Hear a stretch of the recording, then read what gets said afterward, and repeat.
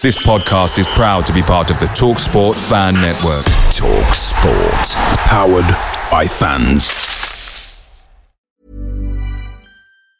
Even on a budget, quality is non-negotiable. That's why Quince is the place to score high-end essentials at 50 to 80% less than similar brands. Get your hands on buttery soft cashmere sweaters from just $60, Italian leather jackets, and so much more. And the best part about Quince, they exclusively partner with factories committed to safe, ethical, and responsible manufacturing. Elevate your style without the elevated price tag with Quince. Go to quince.com/upgrade for free shipping and 365-day returns.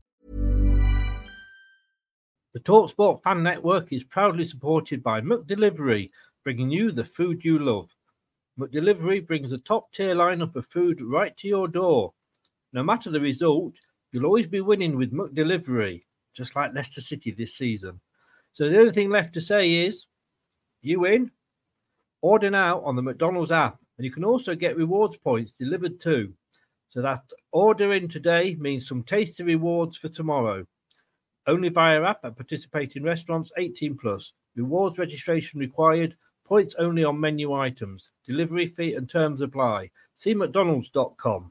95% of Uber Eats orders are on time, which is great. Because when I want my spicy shrimp pad thai, I want it on time. Because, baby, there's no time like the present. Especially when it's pad thai related. But on the off chance your order is late, Uber Eats will give you 3 months, $0 delivery fee with a free Uber One membership. On time, pad thai, baby. On time claim based on latest arrival time shown after order is placed. Offer ends 2/19/2023. Current Uber One members not eligible. Subscription will auto-renew at $9.99 each month, starting 3 months from initial enrollment. See Uber.com/Uber One for terms. Benefits available only for eligible stores. Order minimums apply. This is Leicester Till I Die TV. Watch and subscribe on YouTube. And listen on your podcast platform. Oh, Matt Elliott here. Hi, Alan Smith here. Hey guys, Ian Hume here. Hi everybody, Jerry Taggart here. Be sure to watch Chris and Leicester Till I Die TV for all the latest Leicester City news and information. You can also subscribe on YouTube and various social media channels for the latest updates and news on Leicester City Football Club. Come on, you foxes! Back of the net. It didn't happen in 49, 61, 63 or 69 when they reached the final. But the class of 2021 have delivered. Leicester City are FA Cup winners at last and are history makers at Wembley. A modern day football miracle. They have blown their rivals away. They have blown us all away in truth. Premier League champions 2016, the amazing Leicester City!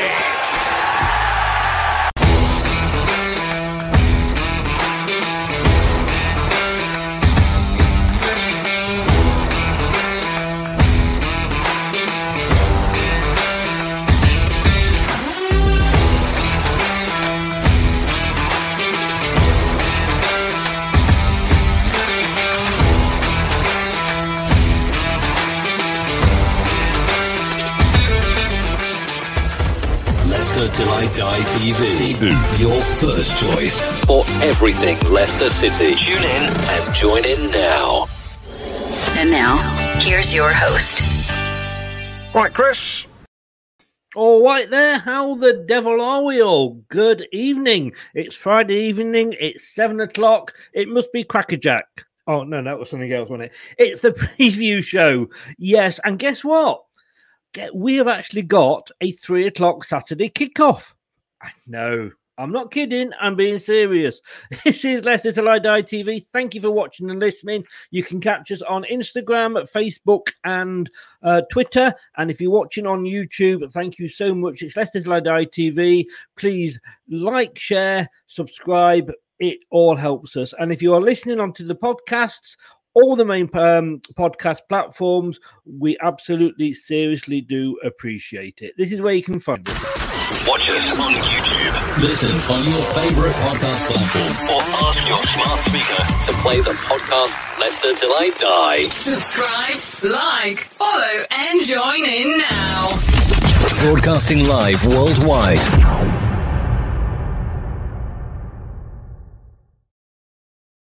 We are, and I'm going to say good evening to Dan, my brother from another mother. News coming out of Turf Moor that former Leicester City women's manager Jonathan Morgan is to be announced as Burnley women's gaffer. Well, isn't that your first team? Sorry. Hey, it's Aston Villa talking of teams in claret and blue. And let's welcome my guest in this evening, Rich. How the devil are you? Welcome along, sir. I am very well, thank you, and thanks for having me on. It's great to be on this channel. Thank you very much. Thank you for agreeing to come on. We've got all your sort of contacts in the description below on YouTube, but just give a shout out to where people can find you. Yeah, so I've got my own Twitter handle, as you can see, at Southrich, but I'm also on Twitter at Villa Park Pod, also on Instagram at Villa Park Pod.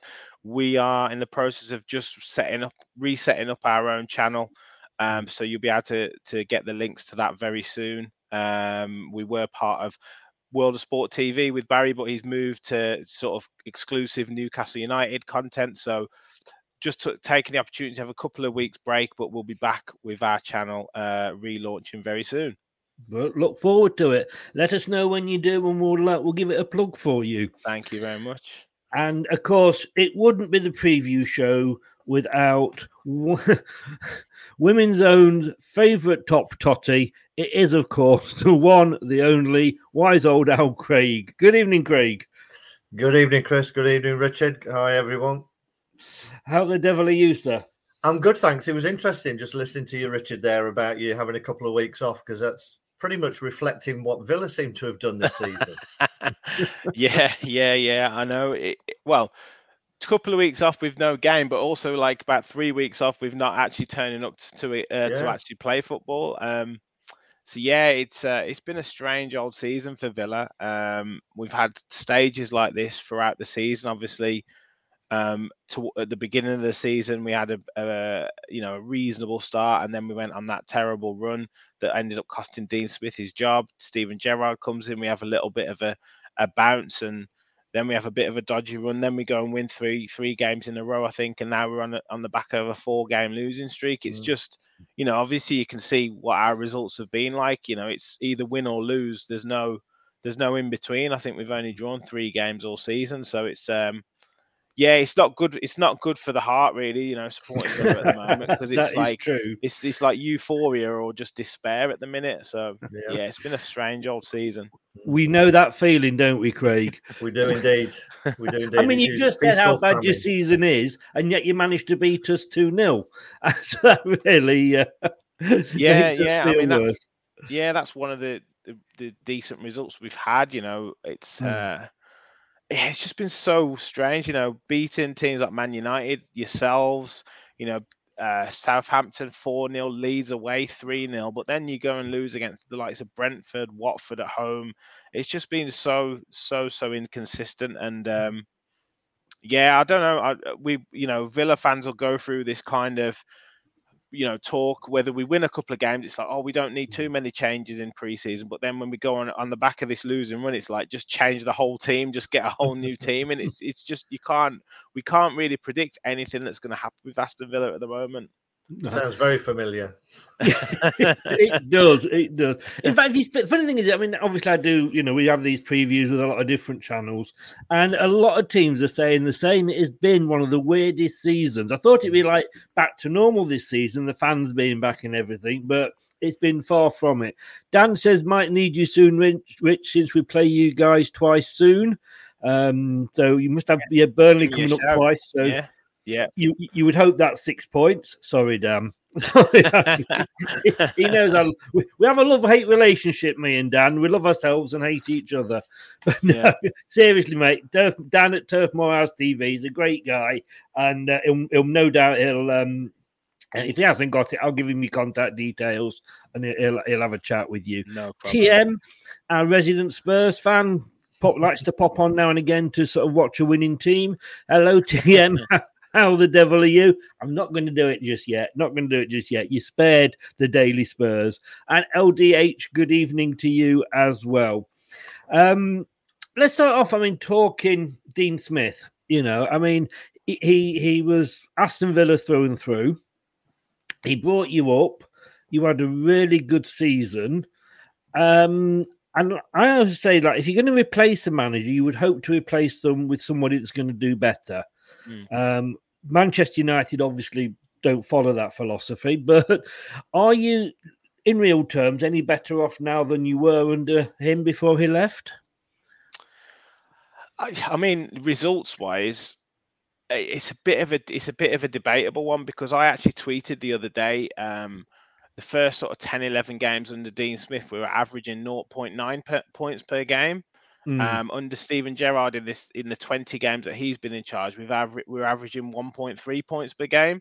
So in that sense, you'd have to say that he has improved us a little bit. But I think the nature of our runs and our results, because we haven't interspersed our winning runs with one or two draws, and it's always been kind of win, lose or whatever, it looks a lot worse than it actually is. But on the face of it, if you win one and lose one, it's better than drawing two. But it's just the idea of losing just makes it seem like it's worse. Yes.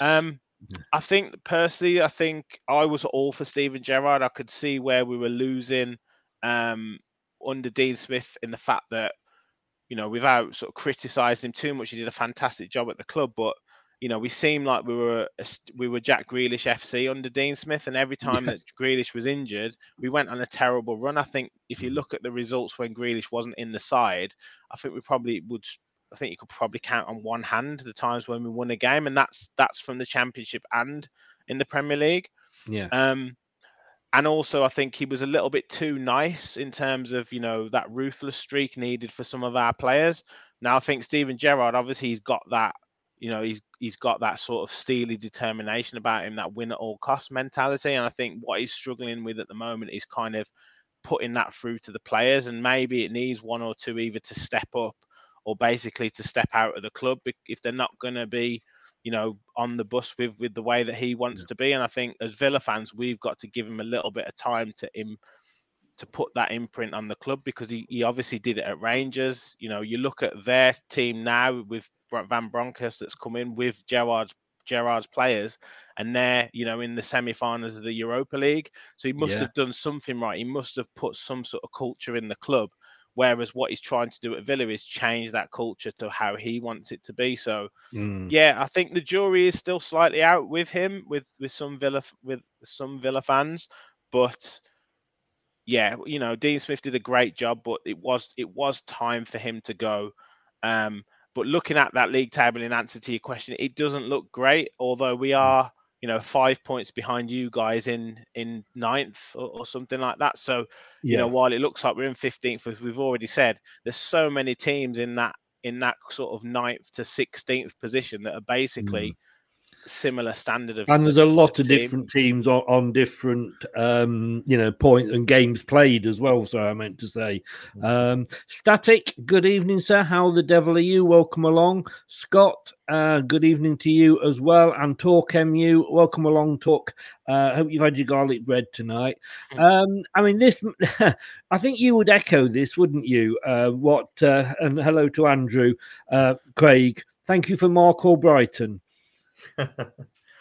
Yeah, it's a weird one, isn't it? That again, a lad who was Villa through and through, who was just let go. I mean, you never know the full reasons behind why these decisions are made.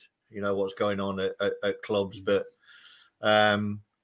whether he thought he was worth a bit more than he was getting at the time, and sometimes when you come through the ranks, you're almost looked on as a bit of a second-class citizen, whereas someone new coming into the club gets decent wages or whatever, and it's often those stalwarts, as it were, who get left behind a little bit. I'm not sure whether that's what happened at Villa with Albrighton, but it seemed that way, that he didn't feel he was valued enough. Whether that's through wages or playing time, I don't know, but he's been a decent signing for us, that's for sure. Particularly, one of the best free transfers you'll get. Yeah, regret letting him go, Rich? Oh yeah, I think you've got to say yes now. Absolutely. How long has he been at Leicester now? was it 50? Was it the relegation? I think he came before that, didn't he? The season before. I'm just trying to think who let him go, because he did an interview for the Birmingham Mail Villa podcast, and I watched it, and I'm trying to remember who let him go. But at the time, did he come to us when we were in the second tier, Craig? I think he did. Up? Yeah, I think so. Yeah.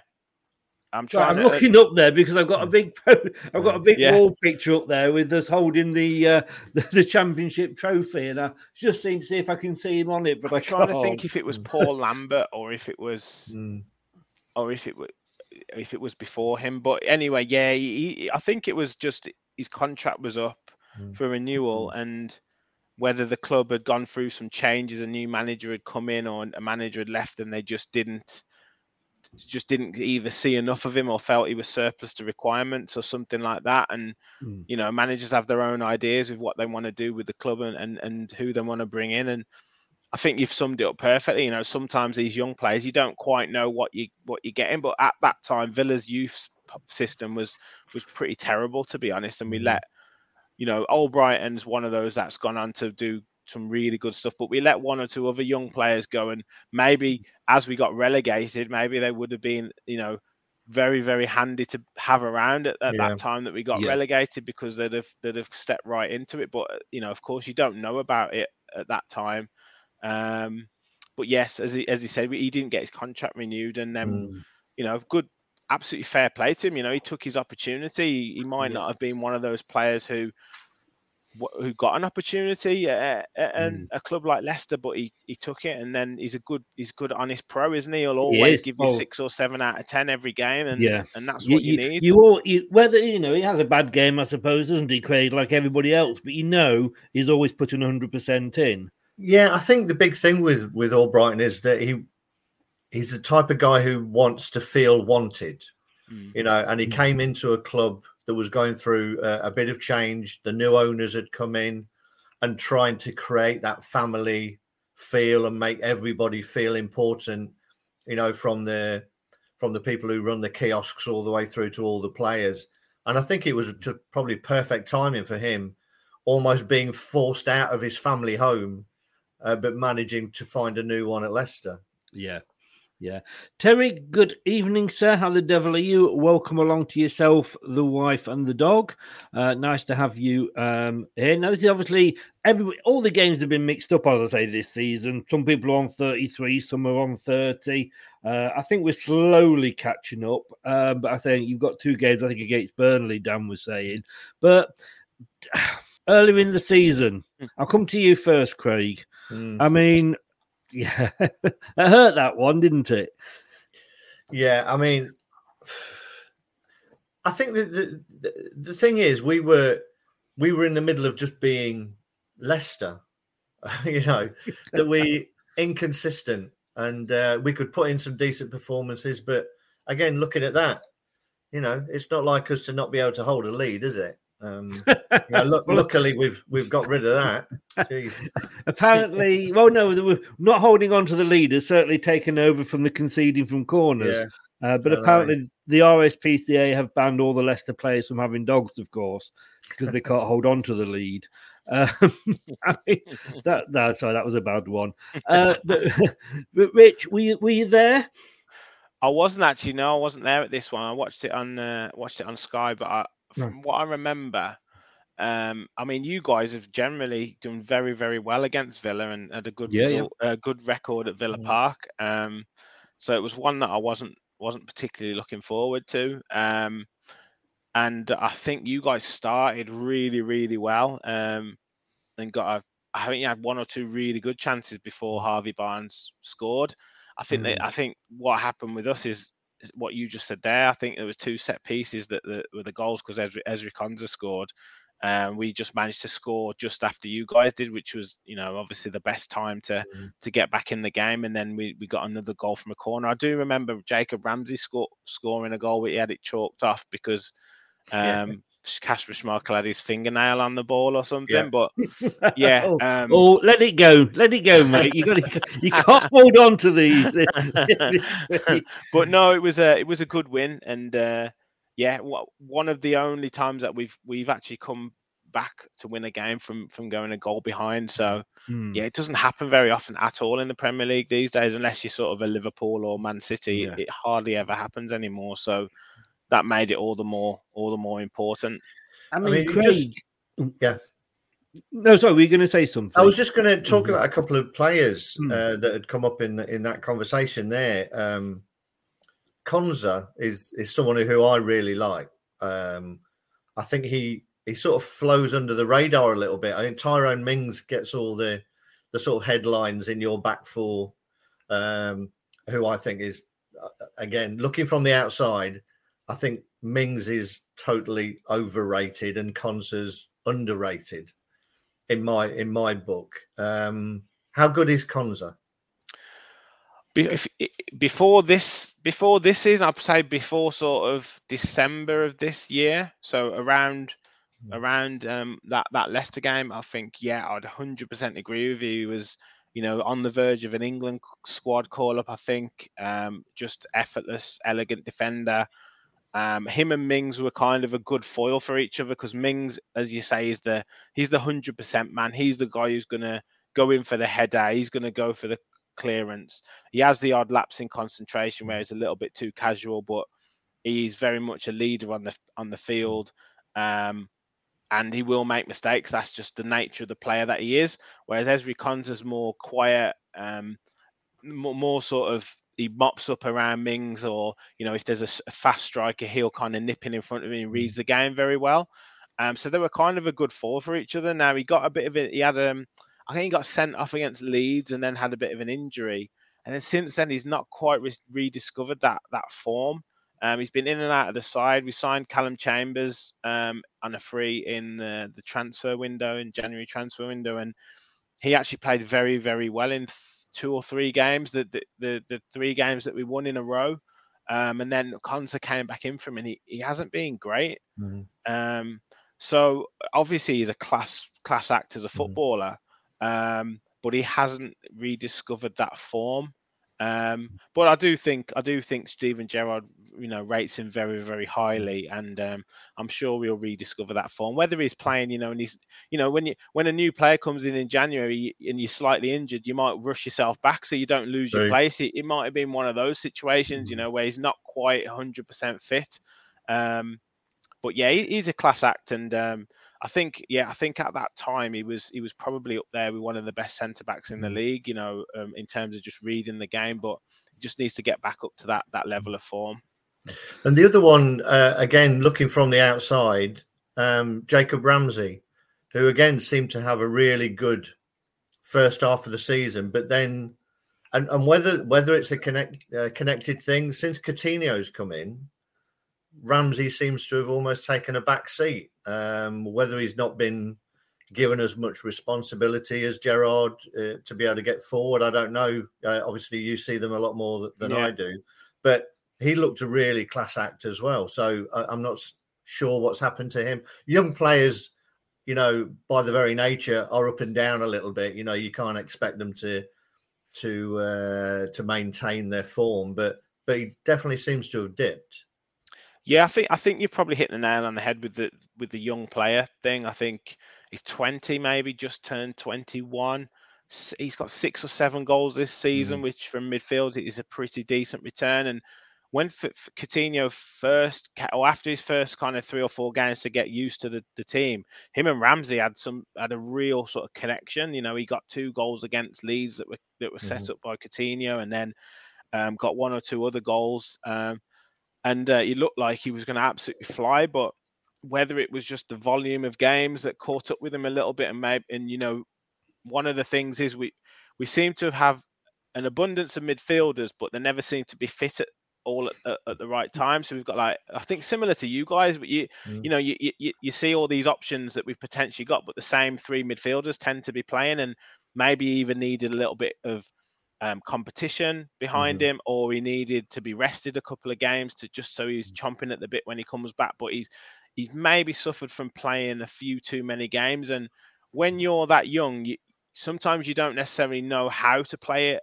Certain games, if you're all guns blazing, you're unplayable. But there's other games where it's not quite happening for you, and you need to try and gauge the game, how the game's going, pick your moments when to get forward, pick your moments when to just sit in and play the safe passes. And maybe he hasn't quite played enough of those games to get that experience, to kind of not be an all or nothing type player, which some games he's absolutely anonymous. And you think, well, where was all this hype about Ramsey? What's happened to him? But other games he's like, he's on fire, and he's the only player that we've got other than say Coutinho who can really carry the ball, since we've lost Grealish.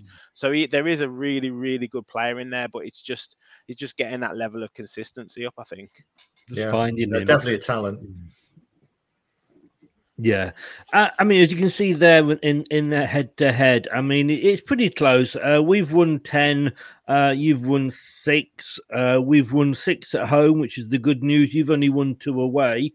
But in the last, 1, 2, 3, 4, in the last 5 fixtures in the league, we don't like to mention the cup, do we, Craig? In the league, the last, you've only, I think, won that last game. Oh no, you've won 2. You've won 2 out of the 5.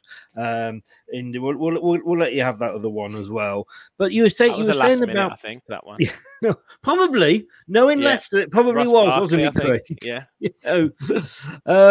But I mean, looking there at the form table, and I've gone that far down just to include Man United on it as well. Because I think it's, I mean, Leicester are in 9th there, and I've gone something wrong here because I haven't included Villa on there. Well, that's not good. That's not good. Well, no, and this is what I was going to say to you, because we've had an upside down season. I said, we've discussed before, but Villa with the current form, as in the last 10 games, in the last 6 games, are actually down in 16th. In the form table. And looking at this, your away form, you've won 2, lost 3. I mean, does it give you confidence going into tomorrow? I mean, you're looking at Leicester and we're sort of throwing leads away like it's Christmas. And with your away form, how confident do you feel going into that? Honestly, lads, I couldn't tell you either way. Like that is like it's like you don't know what Aston Villa is going to turn up. We could easily come to Leicester tomorrow and get beat 4-0, but we could easily go and win 2-0. Like I couldn't tell you. We'd been off the back of 3 or 4 defeats, and then we went to Brighton away, and you think Brighton, good team at home. Don't lose a lot of games. We beat them 2-0. Went to go to Leeds on a Thursday night, and you're thinking Leeds desperate for a win. Crowd bouncing, tough atmosphere at Ellen Road, and we batter them 3-0. But then, we go to West Ham and we don't really do a lot and lose 2-1. So it's so difficult to say. Like what as a Villa fan, it's so difficult to say. Like I'd have to say I'd probably be about 60-40 in favour of you guys getting the results. Particularly Leicester getting the atmosphere going. I'm going tomorrow, and it's a ground that I really wanted to go to just to see, what that atmosphere is like. So, hopefully it's not too loud. Well, loud at the start, but then not too loud when the game's on. But yeah, I'd probably say it's about 60-40 in your favour. I know you guys have had 1 or 2, sort of patchy results as well. So I think it's a game where both teams really need to get a result just to get back on track. Well, if you're still in it at 90 minutes, you've got a chance. So. This is it, and you're the one to say, because obviously, I mean, I'm down in Dorset. You go to the home games, Craig, and there's a lot of talk at the moment about trying to get a singing section together and move people around. We've got the clappers, which you either love or you hate. I think on a cold winter's day, you love them because it stops. Maybe I hate them. How is the atmosphere, Craig? It's a bit down. I always believe that the atmosphere comes off the pitch. When they hark back to the fact that Leicester and the fans were such a huge part of us winning the league, and the atmosphere was fantastic. But then that came from the pitch because we were playing at high intensity. We were getting forward, getting the ball forward quickly, and now it's more of a sedate. Pass.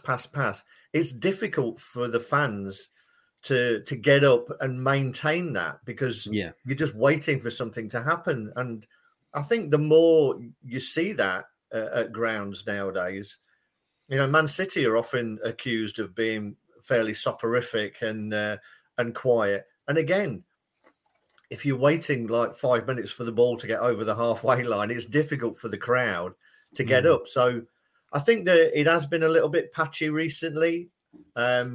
I would hope that maybe, I think more and more grounds will go to this rail seating to try and create standing now. But it's difficult because everybody's now in their season tickets. It's very difficult to move people around. Before it was all, pretty much season ticketed.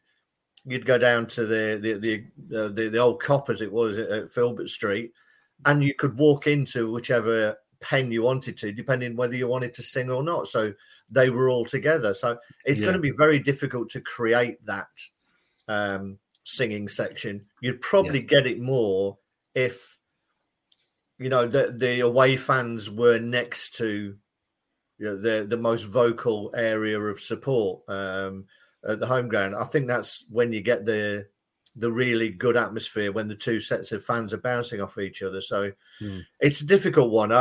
The clappers played their part as part of that, and it probably encourages more people to join in than actually would, particularly a lot of our older ones who are all wearing gloves. So I don't know. It'll be interesting to get your perspective on that as an away fan as to what it's like, because you're down the other end of the ground to where I am, and where a lot of the singing section is. Very often it doesn't translate, so the away fans will think the home team's being quiet and vice versa. But it's a difficult conundrum in most modern grounds, I think. Yeah, I mean, say hello to Red Pepper. He doesn't really agree with you on that one, Rich. I take it he's coming from a Villa perspective. He's a big Villa fan. He does a lot of the voiceovers on like the movie trailers and stuff. He's a big Villa fan. He's a Red Pepper. So I need somebody to do jingles. Is he available? He just say behave. Scott says here, and in fact, somebody put a message on the last video we did for the post match for the Everton, and he said as a Leicester fan, he's starting to hide behind the sofa on 85 minutes, like we used to as kids when Doctor Who came on. I'm just gonna have to buy a dog and take it for a walk on the 80th minute every week. But Craig, I mean, our home form. We know we have struggled. We've not lost at home in 5. No, I think as we get better, get our players back, get the back four back in place, I think that breeds a little bit of confidence in the players going forward, that they're allowed a little bit more freedom because they know they've got a decent back line behind them. I think Maddison has really come into his own since Christmas. I think he's had a fantastic second half of the season, getting back to the levels of where he started with us. And I think his stats are the best since he's been at the club. And he looks busy. He looks like a player who wants to try and force his way into that England squad after being overlooked so much. That pivot that he's got with Dewsbury Hall on the left has been great for us. And I'm a big fan of John McGinn. At Villa, I thought we lacked that kind of player, that sort of all-action. I'm getting worried we're going to lose you here, Craig. You seem to be a big fan of most. Well, no, they've got a lot of good players. But what I was going to go on to say is that I think we found our own in Dewsbury Hall, because he brings that to us. He's been a real find this season, and I think he's pushing Southgate as well for an England spot. So we've definitely improved, and we're looking more dangerous. It's still hasn't found that right forward line to be effective. I think it's interesting because now he's got wingers that he wants to play, or a winger, should we say? So he's got either Lookman or Barnes. And because he's going down that route and one of them is bound to play, it means we get isolated up front with one up front. So I think that's the bit of the jigsaw that he needs to try try and sort out. Yeah, sorry, just me trying to act back to Red Pepper there. To be fair, I don't think you could afford him, Chris. I don't think I could, to be honest with you. I couldn't. The funny thing is that, I know as different channels, we all do different things. And I have a lot of ex-players on here. And I totally run this channel purely as a hobby, a little bit of money to cover costs off YouTube now. And I approached an ex-player who suddenly popped up on Facebook, and I got a reply from his agent asking how much we paid. Like, yep, okay. I will say his initials are DS, and I will leave it at that. But I mean, what I love about the modern game though is that they have stats for everything. I'm sure they have stats for who goes to the toilet before the game and what have you. But Leicester's stats at home, points per game, is 1.80. Villa's away form points per game is 1.13. So you would think from that we would be sort of kind of favourites going into this, but looking at the recent form, and I'll come to you first, Rich, there. We touched on this earlier. You had a kind of little mini boost when Gerrard first came in. You beat Leicester when first time we played you. And obviously the pupil beat the master, as they say. But there's a lot of teams that have kind of started off well and then sort of dropped off. I mean, like your Brightons and West Hams. I mean, they're still doing well, West Ham, but obviously they're not where they were. But you had that sort of run when Gerrard came in. But apart from the win over Leeds, and at that point, I think most teams were beating Leeds. It's just red dots there for you. Yeah, the last 5 games, like you say, there is really bad. I mean, as I say, the 2 games before Leeds, I think it was Southampton we beat 4-0 and 2-0 against Brighton. So those were like a run of 3 in a row, but this last 4 games, I mean, West Ham probably was an even game that they just got the other side, that the right side of the result. The Arsenal game was very disappointing. We didn't turn up really. We just didn't show that we could compete against the top sides, or the top 5 or 6 sides. Wolves, local derby, sort of, if you want to say so. Again, didn't really turn up. Certainly the first 45 minutes, and then Tottenham. I mean, I was at that game. That was such a strange game because they took a lead early on, and then we absolutely battered them in the first half, and probably could have scored 2 or 3 goals, and should have scored 2 or 3 goals. But they worked us out. I think you've got to score in your spells. If you don't score in your spells, we threw everything at Tottenham. They managed to survive everything that we could throw at them. And then second half, it was just a men against boys, to be honest. They just went more direct, and we just couldn't handle them. So physically, we struggle at the moment. We struggle against sides with big physical players. We haven't got enough. We've only really got Mings and Konsa, who are, 6'2", 3 plus. Everyone else is quite small. And we struggle with that. So I think that's a real area that Gerrard needs to focus on in pre-season. Just that Wilfred Ndidi type midfielder we've been crying out for the past 4 or 5 years, and a target man, or a big physical presence up front who might not necessarily start, but that could be an option to bring on off the bench if we need to go more direct. We just haven't got that. But yeah.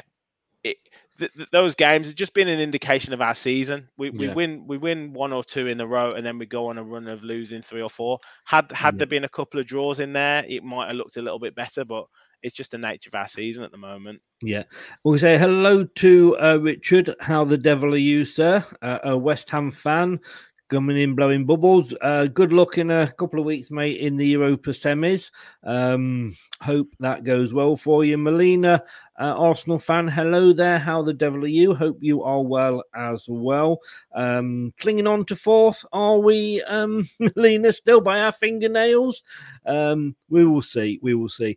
I mean, Terry says Craig Vardy may well play a part in the game. That's what Rogers has said, and I saw that earlier.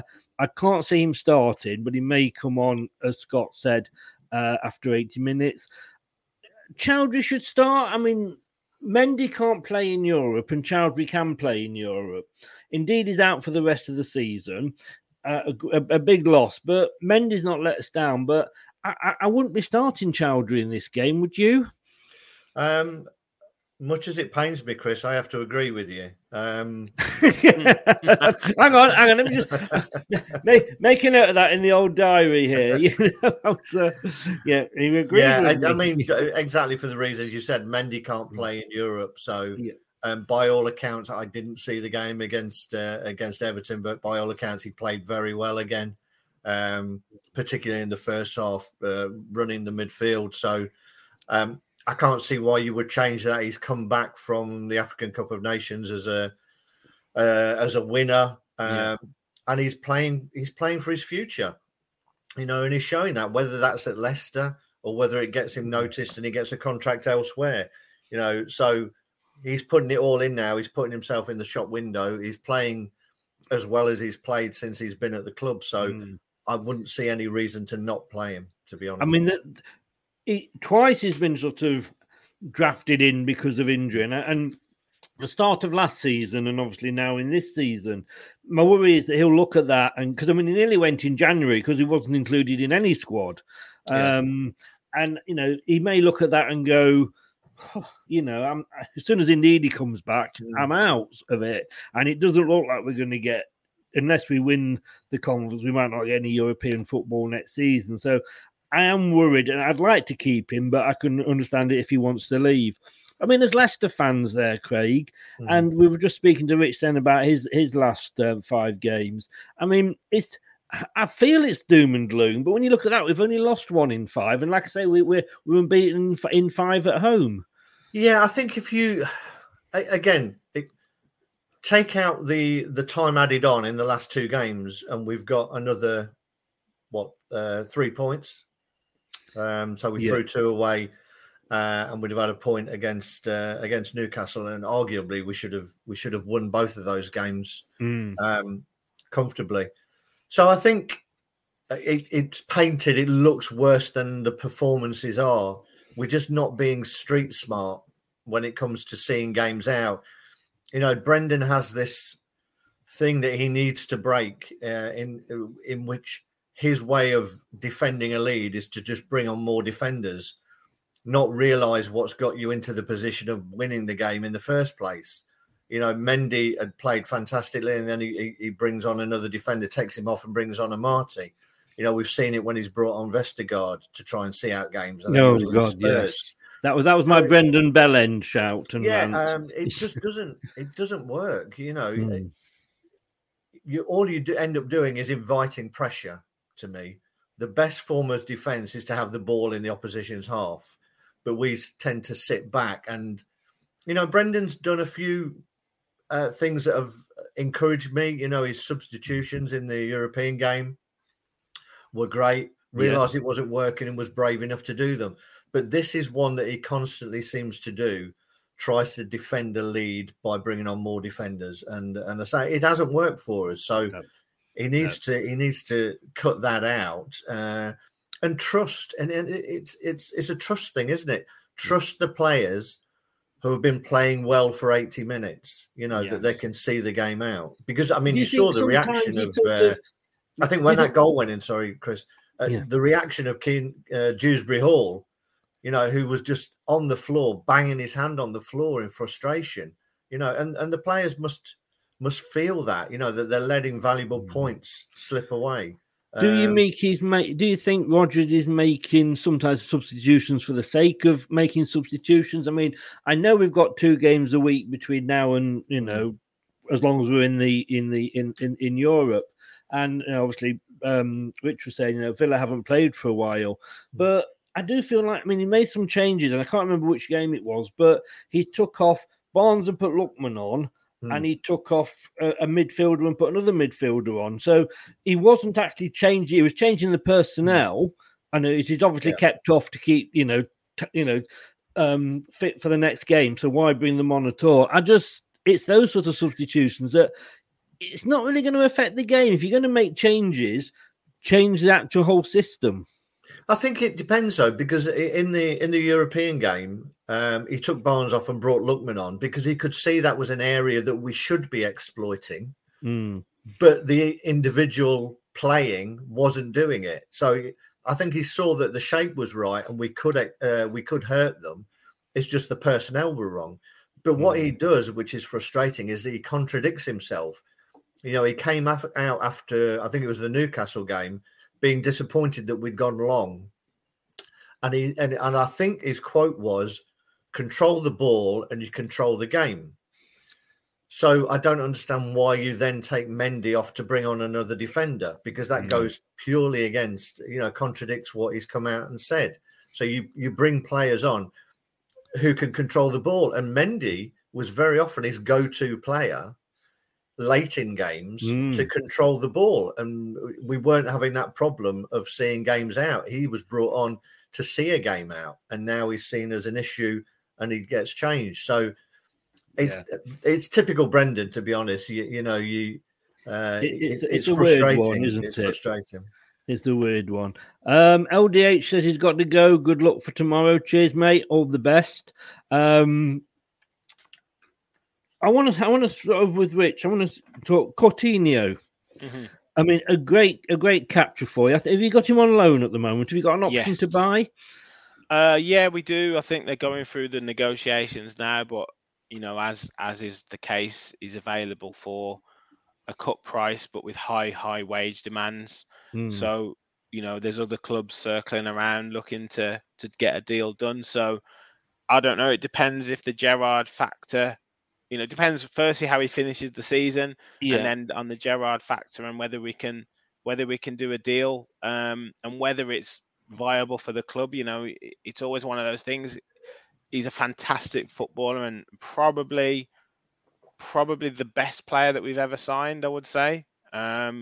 At one point he was he is the third most expensive player in the world, or was at one point. Obviously Grealish is probably the best player that we've had for our club who's come through. But yeah, he's probably the best player that we've signed, certainly technically. But it's a strange one. He's going to be one of those players where if you offer him, $350,000 a week, what does that do for the rest of the players? What does that do for the rest of your wage structure in the club? Are you going to have other players knocking on the door saying, I've scored X amount of goals, I deserve to be on this wage or that wage? So, yeah, I mean, it's a fantastic player and one that I don't think Villa fans would have even dreamed of being able to sign. But whether it's going to be a one for the long term, I'm not too sure. But I'm also hearing rumours that like Luis Suarez could be signing in pre-season. So I don't know. I don't know what you'll be like a Liverpool B team, won't you? Yeah, exactly. So all we need is Daniel Sturridge to turn up again, and that's true. If Suarez is coming back, he'll add a bit of bite to your team. Exactly. Yeah, exactly. Well, no, he's a great player, and he can be in and out of games, but when he's in the game, I don't think there's many better in world football than him. I can see the opposition if he does play the first game. Them all coming out in American football style, with the big shoulder pads. They're safe. I mean, Craig, going back to Coutinho and all joking aside, when he was linked with Leicester, virtually every transfer window because of the Rodgers link, and I must admit, I kind of had a little bit of hope that we might get him, but like Rich was saying then, with the wages and that, it probably would have not fitted into the club in that way. For me, I think if you're bringing in a player like Coutinho, you've got to be prepared to build your team around him. And that will be, I think, part of the decision that Gerrard has to make as well. Is he prepared to build the whole team around him? Is he consistent enough? Does he stay fit long enough? Because you build your team around one player and then that one player's out and then you've got an issue. I mean, I think if we'd have had him, it would have blocked probably the progress of Dewsbury Hall this season, maybe. Would have blocked the progress of Maddison. So I'm not sure where he would have fitted in, to be honest. He would have played if we'd have brought him in, but then to the detriment of other players. So, I mean, I'm not... I think he's done well for Villa, and he showed that he's still a quality player who can play at the highest level. I just question his long-term motivation. It's one thing coming into a league and knowing that you're there on loan. If signing a longer contract, would he be as committed to it? I think there's a lot to take into it. And as you say, signing a player on big wages can disrupt the rest of the team as well. You've been down that route and lost players because of it. So I think it's a tricky one for Villa in the close season. I mean, you're very similar to us as well in terms of the one part of the pitch that you've not really sorted is that front line. I thought Ings was a great signing, to be fair, but that's not really worked out. Whether him and Watkins can play together, I know he's tried it a little bit. Watkins to me looks like a player who loves running the channels, but they doesn't get in where it hurts to score enough goals. Yeah. So maybe that's which you would have thought that's where Ings would have come in, but we've not managed to do it either. We've got Daka, we've got Vardy, we've got Iheanacho, all really good strikers. If you could mesh them together, then you'd have a fantastic striker. But it's that bit that we've not got right, and I think it's pretty similar for Villa. I think it shows with where both teams are in the table, and you look at the other teams in those similar positions, and they're all missing the same, pretty much exactly the same thing. They're all missing a striker that can bang in. I know the strikers really that aren't scoring a huge amount of goals, but even if it's just that presence up front, that all those teams in that area, probably bar Brentford, are missing that forward player to either knit things together, to be a nuisance up front, or a consistent goal scorer. Leicester, Villa, Brighton, Southampton, all those teams in that area are missing that player. Yeah, and that's why we are where we are. Yeah. I want to. This is very true. I want to ask you about Ollie Watkins. It was a Dean Smith purchase, and they obviously had that connection from before. Are you worried about losing him? Did you think you could lose him? I like him. To be honest, I'll be fairly. I'm like this with all of the players, barring one or two. I'll be fairly nonplussed if he goes or stays. Like, I'm not that bothered. Right. Craig not hit the nail on the head. He does so much work and so much running that sometimes when he's actually in the right position to put the chance away or score or try and score a goal, he's knackered because he's done all that work. And you just think, like, take 10% off of 10% away of the running that you do, and you might get 30% more goals, because he does too much in other people's. He takes too much away from other people's jobs rather than focusing on the job that he's meant. This is my opinion, obviously, rather than the actual job that he's paid to do, which is put the ball in the back of the net. So, and we've tried him. He's a player who tries to work on his game, a hell of a lot, which I do give him real credit for. In terms of the levels of improvement that he's gone up over the years. Starting in non-league football, Exeter, Brentford, then Villa, England. It's fantastic what he's done, but it's those 1% now he's looking for, those improvements. And in certain games, his touch isn't quite there, or his hold-up play isn't quite there, or his runs that he's making, they aren't quite there. And it's that's potentially going to stop him from taking Villa to that next level where we need to be. And I don't know, bringing in someone like Steven Gerrard, it's a win at all cost mentality, and it's you're either with him or you're not, or you're out the club. So he either needs to step up, as do so many other players. You've mentioned John McGinn before, how good a player he is. He's in the same boat.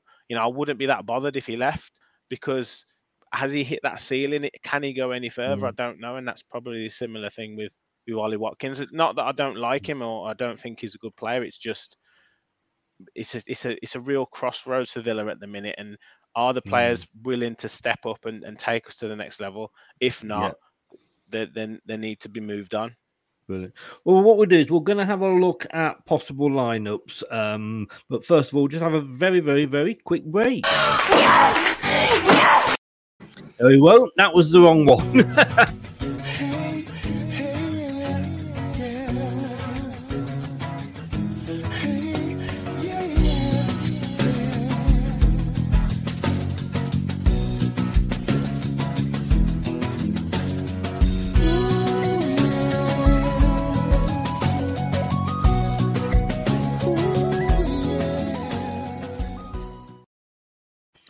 I do that always to catch Craig out. That was very fortuitous because I very, very nearly, but I did click on the my win jingle. So maybe that's a foretelling of what's going to happen tomorrow. I don't know. But if anybody wants any Leicester Till I Die merchandise, you've got the How the Devil Are You top there, as you can see, and lots of t-shirts, jumpers, keyrings, and everything. It's the 3Ws.leicestertillidie.com/shop, and you can find everything on there.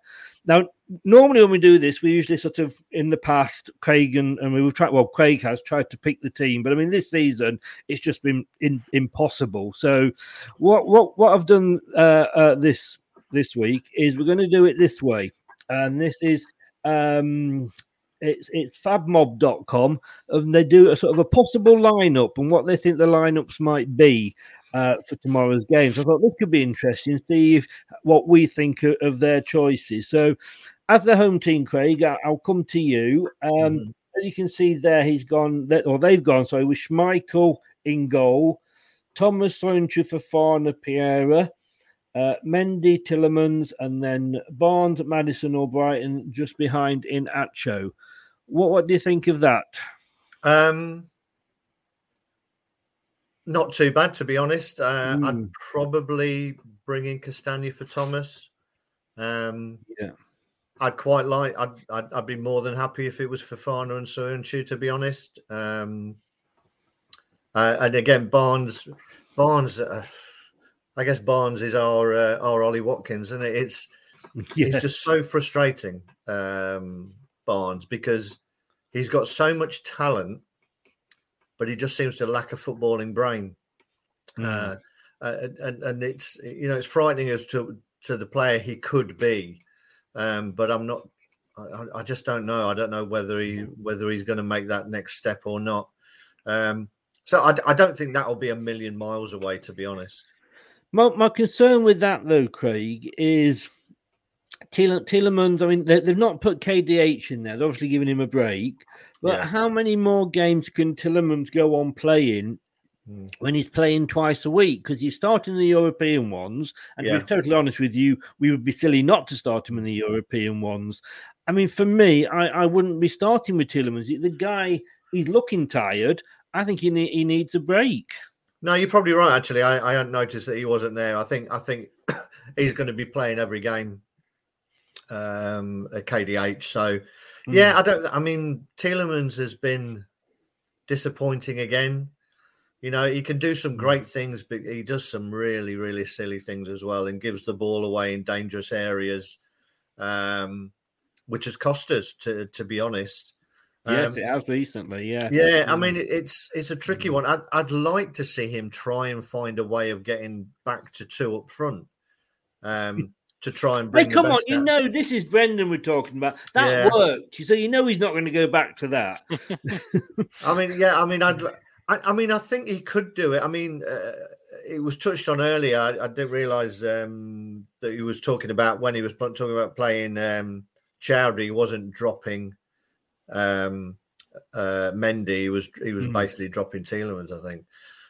So that axis of Mendy and KDH could work, and then you've got Madders and Barnes or Lookman, and you can have two up front. So he could make it work in an old-fashioned 4-4-2. Yes, and that could I'd love work to see two up front again. You know me, I'm a I know, and I don't think Barnes' form sort of warrants a regular start at the moment. So it'd be nice for him to actually take a chance in the game and try something a little bit different. In the big, I mean, he's come out this week, as he said, the points that we've dropped in the last two games means that that sort of slight outside chance of a top 6-7 finish has all but gone.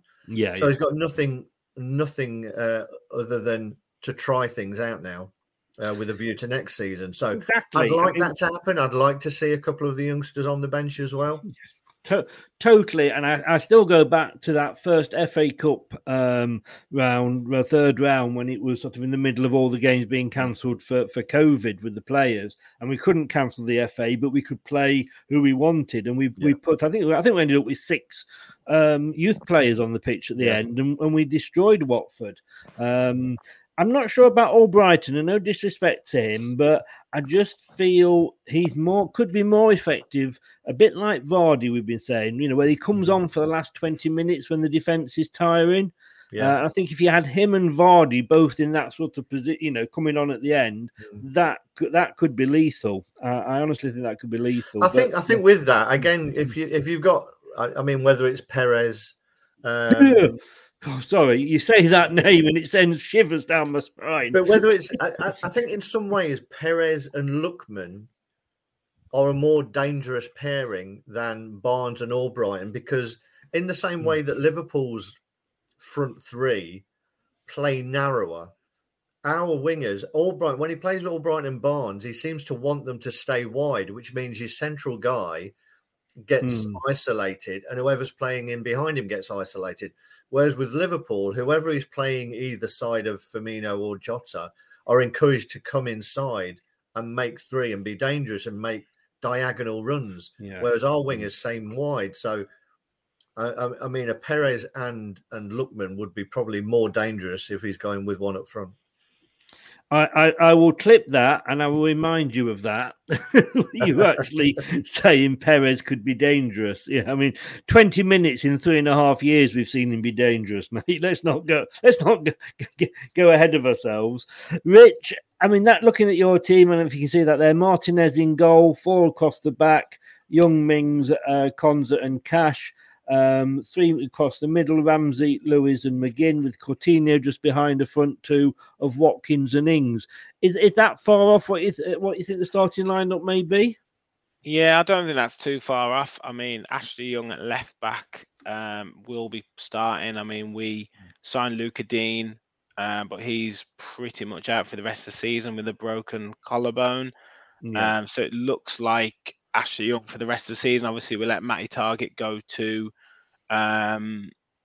Newcastle. He's doing very well there. Yeah. So that was a bit of a move that's bit us in the backside a little bit. So I'd be glad if Albrighton's playing down that right hand side, because it's a bit of a less of a tough battle for Ashley Young. In terms of pace, anyway, at least. The only changes I could probably see are Louise. Possibly out and Nakamba in, or whether he takes Ramsey out and puts Louise slightly further forward in that sort of midfield 3.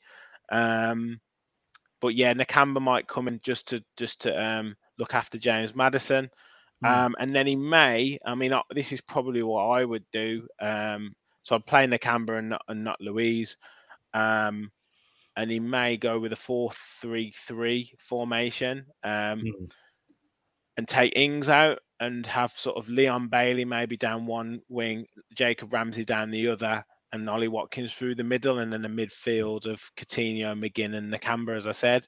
But yeah, I don't know, because I just think playing all your cards, we haven't got any other strikers, so playing all your cards at the start of the game, it's you tend to go 2 up front when you need a goal. Yeah. At the moment, we've got started with 2 up front, not scored any goals, and then gone to a 4-3-3, which is a bit of a strange one, really, because you're taking one more player out of the middle. So, that's probably what I would do, but I don't think that's going to be too much different to what's going to start. Possibly Nakamba in for Louise. That would be the only one. Yeah, and just looking at the injuries here. Ryan Bertrand for us, Wilfred Ndidi, Jamie Vardy, although he could play some part tomorrow. I have a feeling he might be kept in cotton wool ready for Roma, Craig, I think, on that. And Bubaki Samara. And to be honest with you, looking at that, Craig, that's probably the best our injury list has been all season. I think it is, to be honest. I mean, we've gone into games this season with 2 goalkeepers on the bench. Yes, we have. But there's definitely a few youngsters who are looking very promising that I would love to see on the bench. Popov, looks to be doing really well. A classic number 9 who's done well. He's made the step up to the under-23s from the under-18s this season.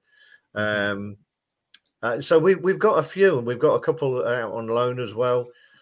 It's going to be interesting, but I would definitely like to see them starting to get places on the bench. So if the game's going well, you can see. He has done in the past when our injuries were quite bad. Yeah, so I mean, Will Alves came on and had a fantastic 15-minute cameo, I think. So it'd be nice to see a few of those. Yeah, and I think there you mentioned Dean Rich and Courtney House is doubtful as well with an abdominal. Those two are definitely out. We've also Morgan Sanson's picked up another injury. He can't seem to stay fit.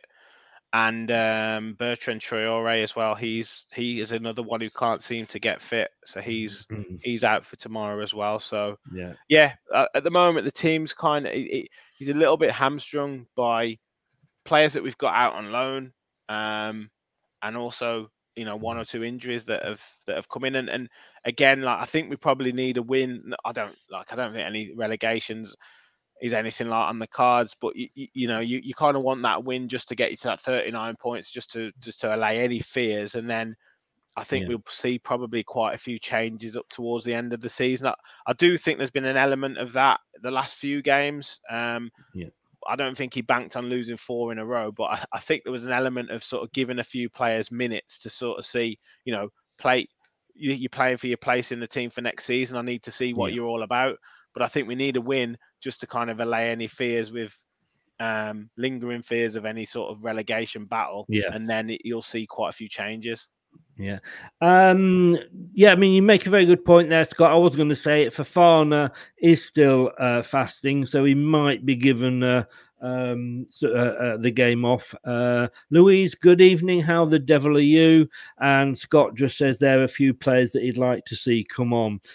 Just to go quickly through some did you knows, and then we'll come to the dreaded score predictions.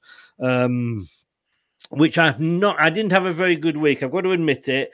I think I got 2 points in last week's predictions, but Brad only got 1. And Steve Lynix, even he got 7. So, I mean, shows how bad me and Brad were. But looking at some, let's just get up there. Did you knows? So a couple for each team. Harvey Barnes has been involved in 5 goals in his last 4 Premier League matches against Aston Villa, 4 goals and 1 assist. Against no side has he scored more in the division than when facing Villa, while only against Burnley 6 has he been involved in more goals. Maybe we should hope he starts tomorrow. Yeah.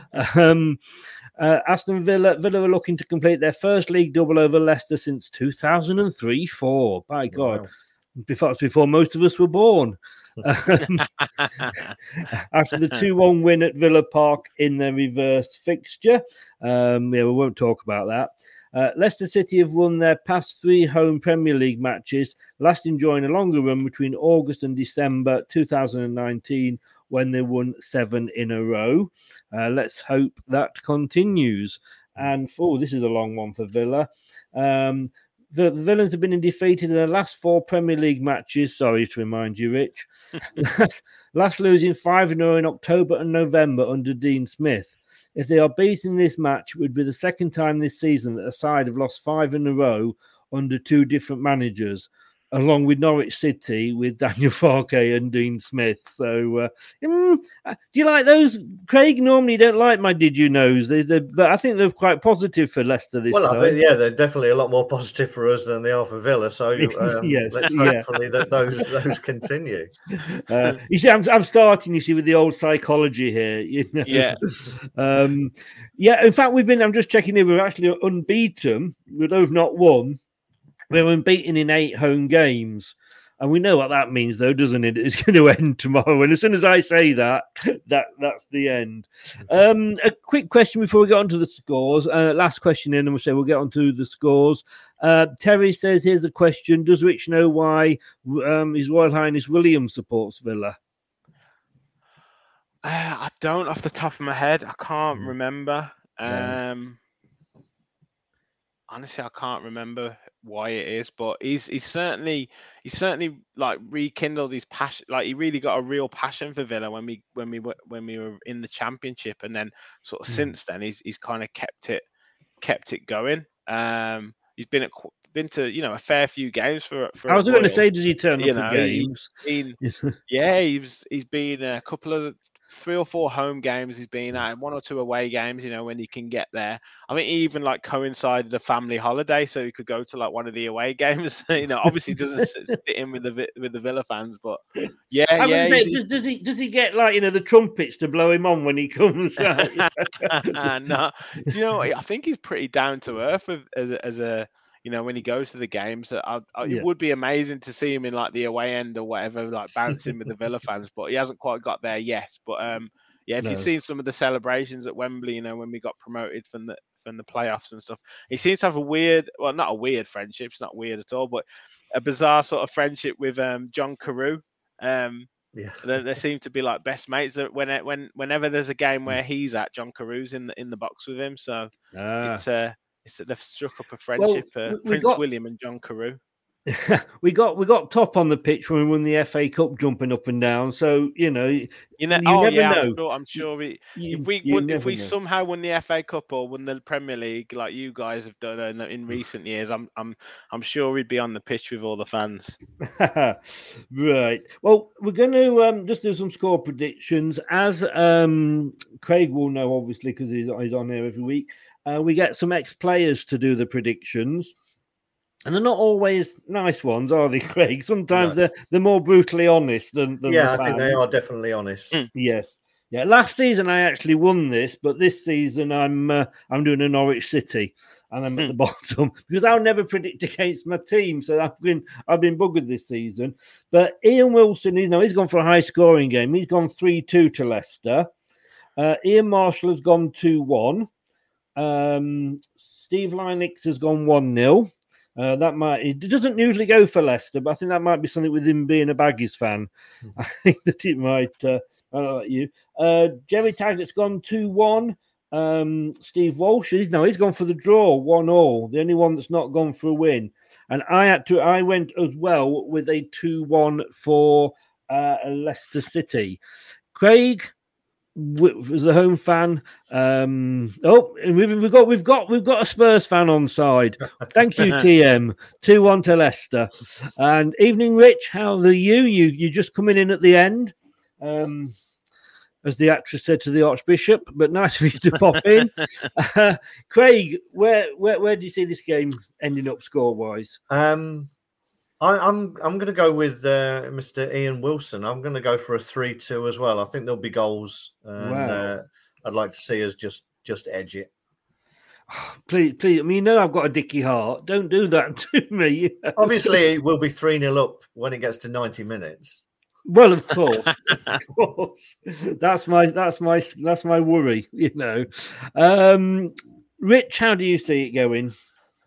As I said earlier, it could easily be, it could just so easily be a Leicester win, comfortably, or a Villa win. Like, it just depends what Villa turn up. But I'm very similar to you, Chris. I can't not back my team, so I'm going to say 2-0 Villa. Ooh, clean sheet. Do you think that, you've seen how we've gone on. You've seen, the sort of, when we played you last time, we've had a different defence every time we played in them first sort of 15 or 20 games, didn't we, Craig? The team talk was literally Brendan sort of introducing the back four to each other. So do you think this is going to be a tougher game? I mean, you've gone for 2-0, but, do you wish you were playing us then again rather than now? Possibly, yeah. I mean, you'd have to say, yeah. You don't want to be playing a team coming off the back of a 4-0 defeat, which was the 4th defeat in a row. And then obviously looking at your guys' results, it's been fairly steady, fairly solid. I would say that, whether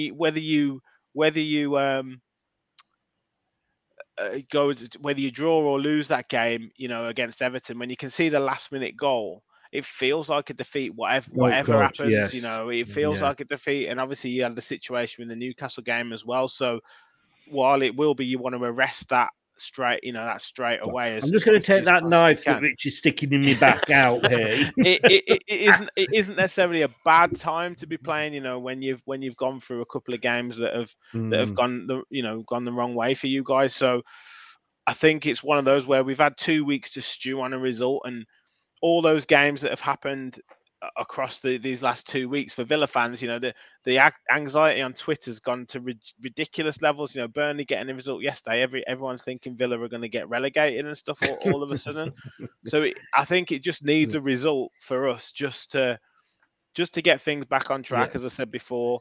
And we're usually a pretty decent side. If we take the lead, I can see us, just sitting in and defending sort of pretty doggedly, and then that should hopefully open up the spaces for the likes of Coutinho and Ollie Watkins down the channels to sort of hit teams on the break. But if you guys take the lead, I can't see us getting back into it at all. No. But yeah, I'm just hoping that we do go on to take the lead and then sort of see out a pretty solid victory. Fingers crossed. 2 weeks without a game, Craig, it's not always an advantage, is it? No, you have a lot of time to stew on things, don't you? And you can almost overthink things. Sometimes it's good to get straight back out there. But it also gives you a chance to get players back who may have been carrying some knocks, get some sort of rest back into the legs, and to almost go back to basics a little bit. Look at what was working well for you. When you have that quick turnaround time, you don't really get the opportunity to step back and have a look. Now you've probably been given that and say, right, let's start looking at the games that we were doing well in and why were we doing it, and maybe go back to that. So, it can work either way. It can indeed. Look, thanks very much, both. Rich, as I said at the start, your links are in the description below. But just again, give a shout out to where you can be found on the old internet. Yeah, of course. So we're on Twitter and Instagram at Villa Park Pod. Our podcasts are on all platforms. As I say, we've had a couple of weeks break at the moment. We're relaunching our YouTube channel and getting everything back on track. But you can listen to past episodes if you so wish, and give us a follow on Instagram and Twitter, and look out for when we are relaunching. But yeah, thanks so much for having me on. It's been great fun. Thanks very much for coming on. Craig, of course, is available at Totty on Twitter.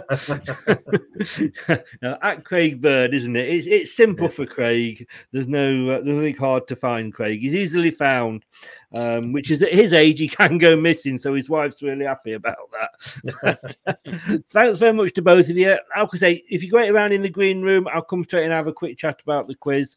And thank you very much for both popping in. No problem. Cheers, Chris. Thanks, Rich. Cheers. Thank you. Problem. I can't say good luck to the opposition, can I, really? Because I wouldn't mean it. I'd be, well, you know what it's like. I don't wish them any luck at all. Only after we've beaten them on tomorrow. 3 o'clock on Saturday. I still can't get my head around the fact that we've got a 3 o'clock on Saturday kickoff. But we will be back. I'll be back at 9 o'clock. I'll be going now for a quick rub down with the Wet Daily Mail, and I'll be back on Turf Moorhouse TV at 9 o'clock with the prediction show. Let's hope I do better this week than I did last week. And we will be back tomorrow at what time is it? Kickoff is at 3 o'clock, so it's 2:30. We will be here for the watch along. Once again, thanks a lot to Rich, and as always, thanks a lot to my wise old owl. That's Craig, and I will see you tomorrow if I don't see you on Turf's channel. Good night now. Thanks for watching Leicester Till I Die. This is Chris saying goodbye, and see you next time. Follow us on Facebook, Twitter, and Instagram.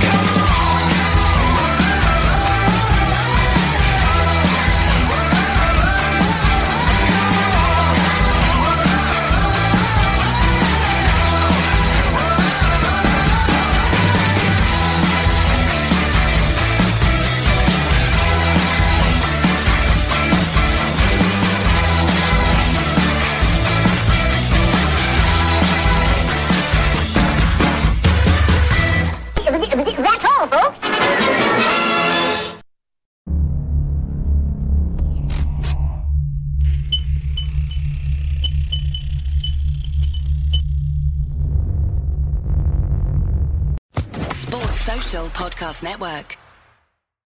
It's the 90th minute. All your mates around. You've got your McNugget share boxes ready to go. Your mates already got booked for double dipping, and you steal the last nugget, snatching all 3 points. Perfect. Order McDelivery now on the McDonald's app. You in?